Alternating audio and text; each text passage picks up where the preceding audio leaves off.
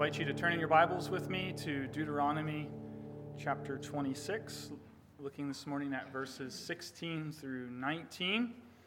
A keen observer may note that we are passing over some verses in chapter 26, but we're not skipping them all together. We will return to them at Thanksgiving time. So today we're looking at Deuteronomy 26, verses 16 through 19, verses that really take us to the heart of this relationship of belonging between God and his people. So let's hear now the word of the Lord. Deuteronomy 26, beginning in verse 16. This day, the Lord your God commands you to do these statutes and rules. You shall therefore be careful to do them with all your heart and with all your soul. You have declared today that the Lord is your God, and that you will walk in his ways and keep his statutes and his commandments and his rules, and will obey his voice. And the Lord has declared today that you are a people for his treasured possession, as he has promised you, and that you are to keep all his commandments, and that he will set you in praise and in fame and in honor high above all nations that he has made, and that you shall be a people holy to the Lord your God, as he promised. The 17th century poet John Donne wrote, "No man is an island entire of itself." We've heard that before. In fact, we heard it just this morning in Sunday school. And Donne is right. No one was made to be alone. We were made for relationship. Chances are all of us in this room at some point in our lives have experienced the discomfort of feeling as though we did not belong, as though we were out of place. Perhaps it was because we moved into a new area. Perhaps it's because we're attending a new school. We're on a college campus for the first time. Maybe we're with a close group of friends and we're new to that social group and we just don't see how we fit in. Perhaps, sadly, it's even something you've experienced in the church, this feeling of being on the outside. It's a terrible feeling because the desire to belong is central to human identity. It's essential to health and happiness. Now, secular psychologists who have an evolutionary understanding of human beings will try to explain this and say that it's based on the development of our species. Right? For the sake of survival, we have become social animals. And I think we'd all recognize that really lacks explanatory power for our own experience. In reality, our need for belonging goes much, much deeper than that. The reason we need to belong is because we were made by God to be covenantal creatures. We were made to be in an I belong to you, you belong to me relationship. This is the ultimate reason for our search for a sense of belonging. It's a fundamental part of human nature, and belonging, this theme of belonging, is exactly what we find here in Deuteronomy. So let's look at this passage, which again really gets to the heart of what the entire book is about, mutual belonging. It gets to the core of this covenant relationship of belonging in two parts. First, in this relationship, the Lord is our God. verses 16 and 17. Second, we are his people, his treasured possession, verses 18 and 19.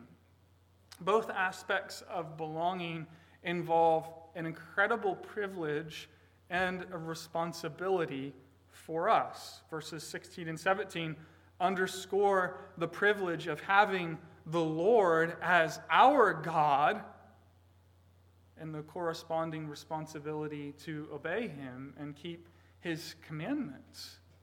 And verses 18 and 19 highlight the privilege of being his treasured possession and our call as his people to live for the fame of his glory among all peoples. So let's consider the first aspect of this relationship, the Lord our God. Again, this passage, it brings us to the heart of the book of Deuteronomy, but it also brings us to the end of this central section of the book of Deuteronomy, running from chapters 12 through 26. Some of you might think we've made it. We've made it through the rules, the laws, and the statutes. That's what Moses calls them, the statutes and rules. In fact, the phrase, these statutes and rules, is found back in Deuteronomy chapter 12, verse 1, and it's repeated here at the end of Deuteronomy 26 in a kind of bookend fashion. And so 15 chapters, consider it as a whole, 15 chapters of highly specific, detailed instruction in God's statutes and rules. They're being wrapped up here. That's a lot of detail. It's a lot of instruction. But before we go on to explore the two sides of this covenantal relationship of belonging, we need to hear the urgency of this passage, and we need to take it to heart. Notice how Moses begins with the words, "this day," in verse 16. And he goes on to repeat, "today, today," in verses 17 and 18. Makes me think of the words of the Puritan Richard Baxter, who said he thought of himself as a dying man preaching to dying men and women. That's Moses here. He preached as to never preach again.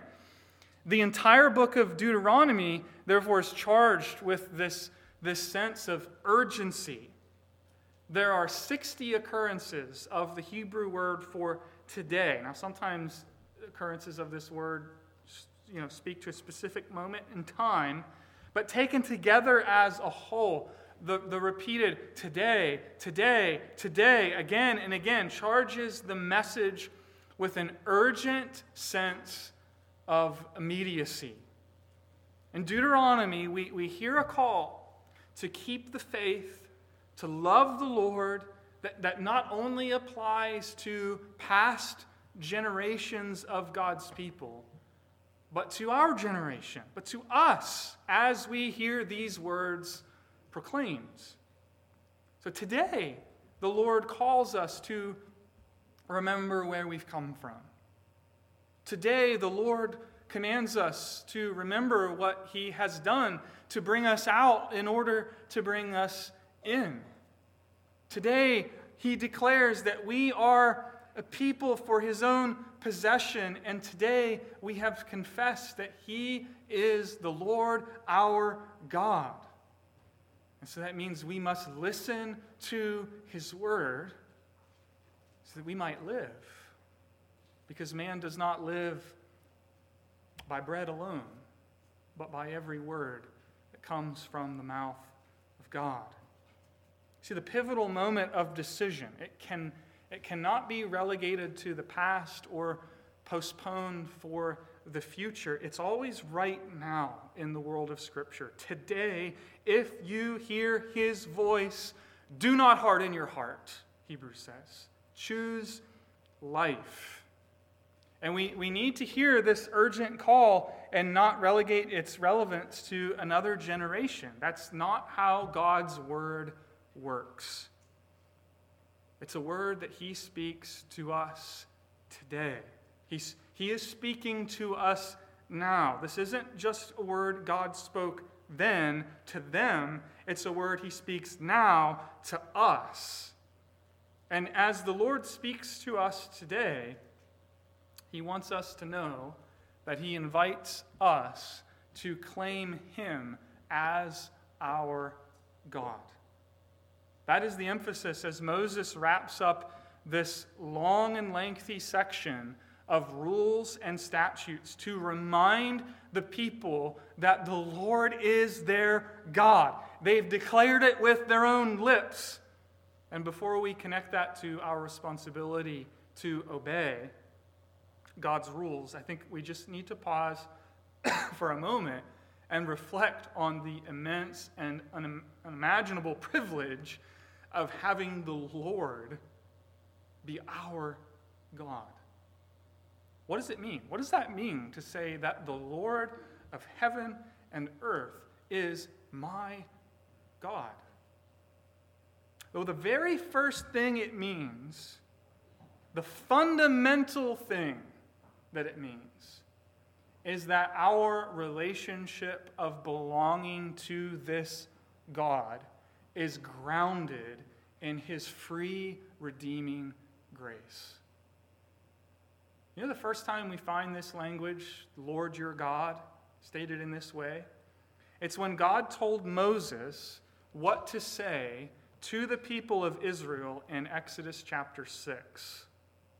God told Moses to say to the people, listen to this, I am the Lord, right? The great I am, the self-existing one, the one who has all life and glory and blessedness and sufficiency in and of himself. I am the Lord, and I will bring you out from under the burdens of the Egyptians. I will deliver you from slavery to them. I will redeem you with an outstretched arm and with great acts of judgment. Listen, I will take you to be my people, and I will be your God. And you shall know, right, by God's redeeming acts and great acts of judgment, you shall know that I am the Lord your God, who has brought you out from under the burden of the Egyptians. All right, so when God's people hear the Lord your God, the very first thing that is supposed to come to our minds is that he is the one who delivered us from slavery and defeated our enemies, taking us to be his people, that we might have him as our God. He is the one who brings helpless, needy people out from oppression to bring them into a land of life and peace and glory. So having the Lord as your God at the most basic level means he redeems you. He rescues your life from the pit. He brings you out to be his and invites you to claim him as your God. Now, there's so much more we could say about that. We could look at the Psalms to think about what it means to have this Lord as your God. You know, my light, my salvation, my rock, my fortress, my shield, my song, my praise, and on we could go. But if you have this God as your God, the most basic thing that we need to understand is that he sets you free so that you can belong. He redeems your life so that you belong to him. This theme of belonging is developed more, of course, as Scripture goes on, and it's clarified in the Gospel of John. Right? What it means to have the Lord as your God is brought to full light in the coming of the great I am in our flesh. You remember all the I am statements in the Gospel of John? I'm the light of the world, I'm the bread of life, I'm the door, and I am the way, the truth, and the life. All of these statements directly connecting Jesus' identity with the Lord, the I am. Okay? In Jesus, the Lord himself came down to redeem his people so that we could call God our Father. Jesus made this abundantly clear after he died and got back up again. He said in John 20, verse 17, I am ascending to my Father and your Father, to my God and your God. Now, maybe we've heard that too many times for it not to strike us as odd. How can Jesus say that? How can Jesus say those words? My Father, your Father. My God, your God. How can his eternal Father be our Father? And the answer that we find in the Gospel of John is because he is the Son of God who came down to make us sons, to make us the children of God. By believing in his name, John says, we have a right to become children of God who are born of God. So in Christ, the eternal Father becomes our Father, the God and Father of our Lord Jesus Christ, our God. Such a way that Jesus teaches us to pray, Our Father in heaven, because this is our relation to God in the Lord Jesus. And coming back to Deuteronomy, we can see then how the responsibility to obey flows from an already existing relationship. Think about what for Israel. Israel was already redeemed and embraced and made to belong. Now, this is crucial for us to get if we are ever going to understand the place of obedience in the Christian life. The Lord does not command us to obey in order to become his people. Right? He commands them to obey because they already are his people. Of course, as human beings, all of us are bound to obey God, but we're thinking here in terms of the covenant, special covenant relationship that God has with his people. Obedience is not the means by which we earn a relationship with God, but it is the means by which we enjoy it. It's not the means by which the relationship is established, but it is the means by which it is enjoyed. You need to recognize that God alone initiates and determines the terms of his covenant relationship with his people, and it is a relationship of mutual belonging. But it is a matter not only of an initial union, but also communion. And this applies to other relationships, this principle. Think about the parent-child relationship, right? Parents don't say to their children, hope they don't ever say to their children, right, if you obey me, I'll be your daddy. Right? If you're good enough, you can call me dad. I've never said anything like that to my kids. No, parents tell their children what they ought to do precisely because they already belong to each other. They are already bound to one another in relationship. I mean, it'd be pretty weird, wouldn't it, if an adult went around bossing other parents' children around, right? But it would be an equally weird and strange thing if a parent never told their child anything, right? No instruction, no direction, no expectations, no rules, no discipline implies no real relationship. The fact that parents tell their children what they should do and often give them highly specific instruction and direction, how many veggies you need to eat on your plate, not just how many times you need to brush your teeth, but when you need to do it, how much screen time you're allowed, what time you need to go to bed, what time you need to get up out of bed. All of this underscores the existence of a relationship. And this is how we ought to think about the detailed instruction we have seen in Deuteronomy. God is our Father, our loving and infinitely wise Father through faith in Jesus Christ. And we may not like to be told what to do or not to do any more than our children do.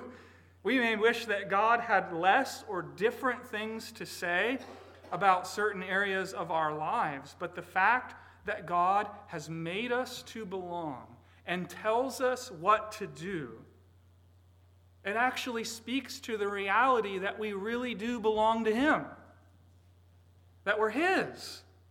The fact that God cares about your sexuality, the fact that God cares about your relationships, the way that you spend your time, the way that you spend your money, it all speaks to this profound reality of belonging. These things matter because He is your God. Just think on the flip side. What if God said nothing to us? What if God simply left us to ourselves? You figure it out. You'll be fine. What if He didn't bother to teach us the way that we should go? Too often, Christians have just a negative view of God's rules. We appreciate the fact that, the rules expose our sinfulness, show us our need for Jesus, and they also show us how they've been fulfilled in Christ, right? How He's fulfilled all righteousness. He's kept the law perfectly. But we also need to remember, brothers and sisters, as God's children, the Father also gave the law so that by the power of the Spirit, we might become more like Jesus. See, the Father disciplines us with His rules because He is our Father who speaks to us with love and wisdom to His children. And so Moses is reminding the people of the privilege of having the Lord as your God, saying, the Lord is yours. Take hold of Him. Choose life. You don't have to earn Him. He's already yours. So enjoy Him by keeping His ways.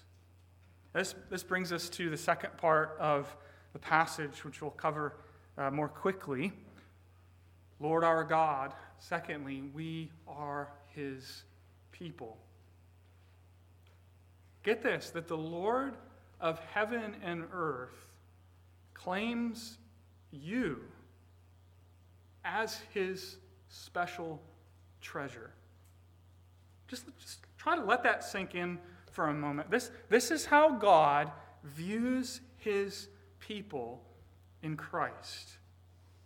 You are not a trinket from Five Below to be played with and then discarded. You are His treasured possession, something that He jealously guards and keeps with great care.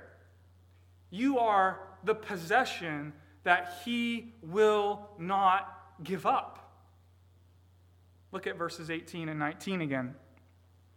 The Lord has declared today that you are a people for His treasured possession, as He promised you, and that you are to keep all His commandments, and that He will set you in praise and in fame and honor high above all the nations that He has made, and that you shall be a people holy to the Lord your God, as He promised. Now here we discover that although all things belong to God by virtue of creation, notice the reference to the nations that He has made.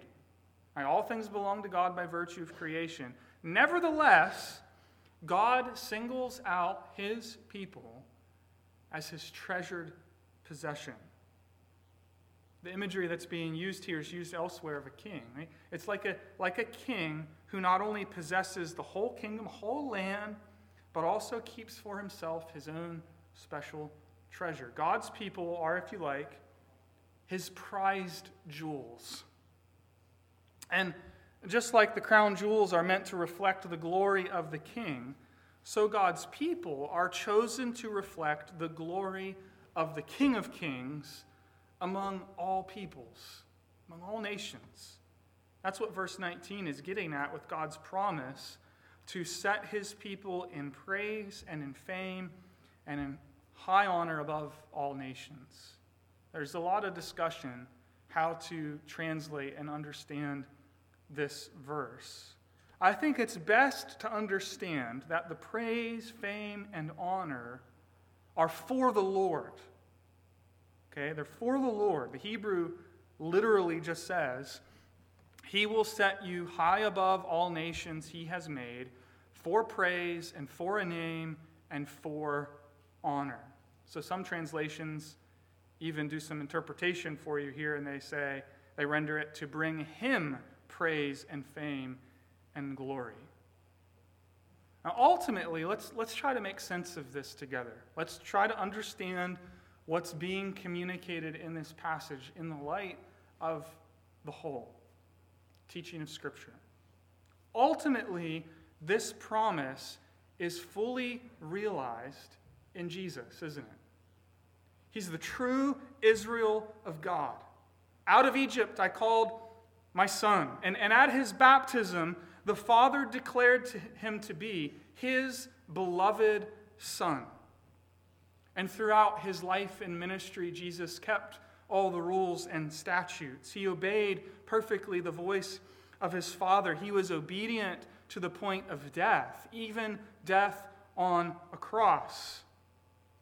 So Paul says in Philippians 2, therefore God, listen to this language, God has highly exalted him and bestowed on him the name that is above every name, so that at the name of Jesus every knee should bow. After his humble obedience, God the Son is set high above all nations to the glory and praise of God the Father. As Paul says in Philippians 2. But there's another dimension to this as well, because we belong to Jesus in this relationship of belonging.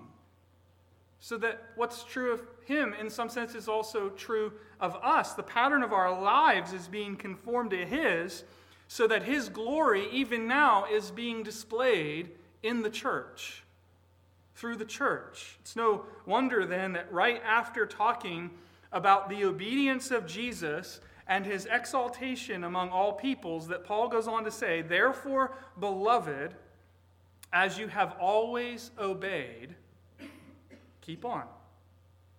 Right? Live lives of humble obedience. Live as blameless and innocent children of God, without blemish, in the midst of a crooked and twisted generation, among whom you shine as lights in the world. So how do we make sense of what's being said in Deuteronomy 26 in the light of the whole? I think we have to say that God the Son lived a perfect life of obedience to redeem a people, to be God's treasured possession, so that through him we might shine as lights in the world to the praise and honor and glory of God. The privilege and the responsibility, you see, they go hand in hand. They belong together. We are a people for God's own possession in Christ, called to obedience so that others might see our good deeds and glorify God. And since the call to obedience in the Christian life is really a call to follow Jesus, to walk in his footsteps, then we also understand that the way up is down. That the way up is down in humble service to others. Is it any wonder why, for so long now in Deuteronomy, the law of God has been expressing concern for the weak and the needy and the vulnerable, and the call of God's people to show humility and care about those needs? Christian obedience is never self-serving, but always oriented to obeying God and serving others in humility. And when God's people love this way, others see that we are his disciples, Christ's disciples, because that is the kind of love that we have first received. This reminds us, Deuteronomy 26, I think, is especially focused on this, reminds us that we are God's people, not just for our own sake, but for the sake of others. The obedience of the saints has missional implications, doesn't it? Just as the obedience of Israel under the Old Covenant was to bear witness to the surrounding peoples. As Jesus said, "Let your light shine before others, so that they may see your good works and give glory to your Father who is in heaven." So brothers and sisters, as we reflect on this passage, we need to remember today that this is what we were made for. This is what we were created for as human beings made in the image of God. And this is what we were saved for. This is why the Son of God came down and bled and died, so that we could belong. So that we could belong to God in such a way that we can declare, "He is my God, and I am His." We're redeemed to belong, to have God as our Father. So again, today, listen to His voice. He's saying to us that we are His treasured possession, not because of anything good in us, not because of anything we have done, but because of His grace. He's made us to belong so that we may keep His commandments, His rules and His statutes, to the fame of His glory and His grace among all peoples. Let's pray together.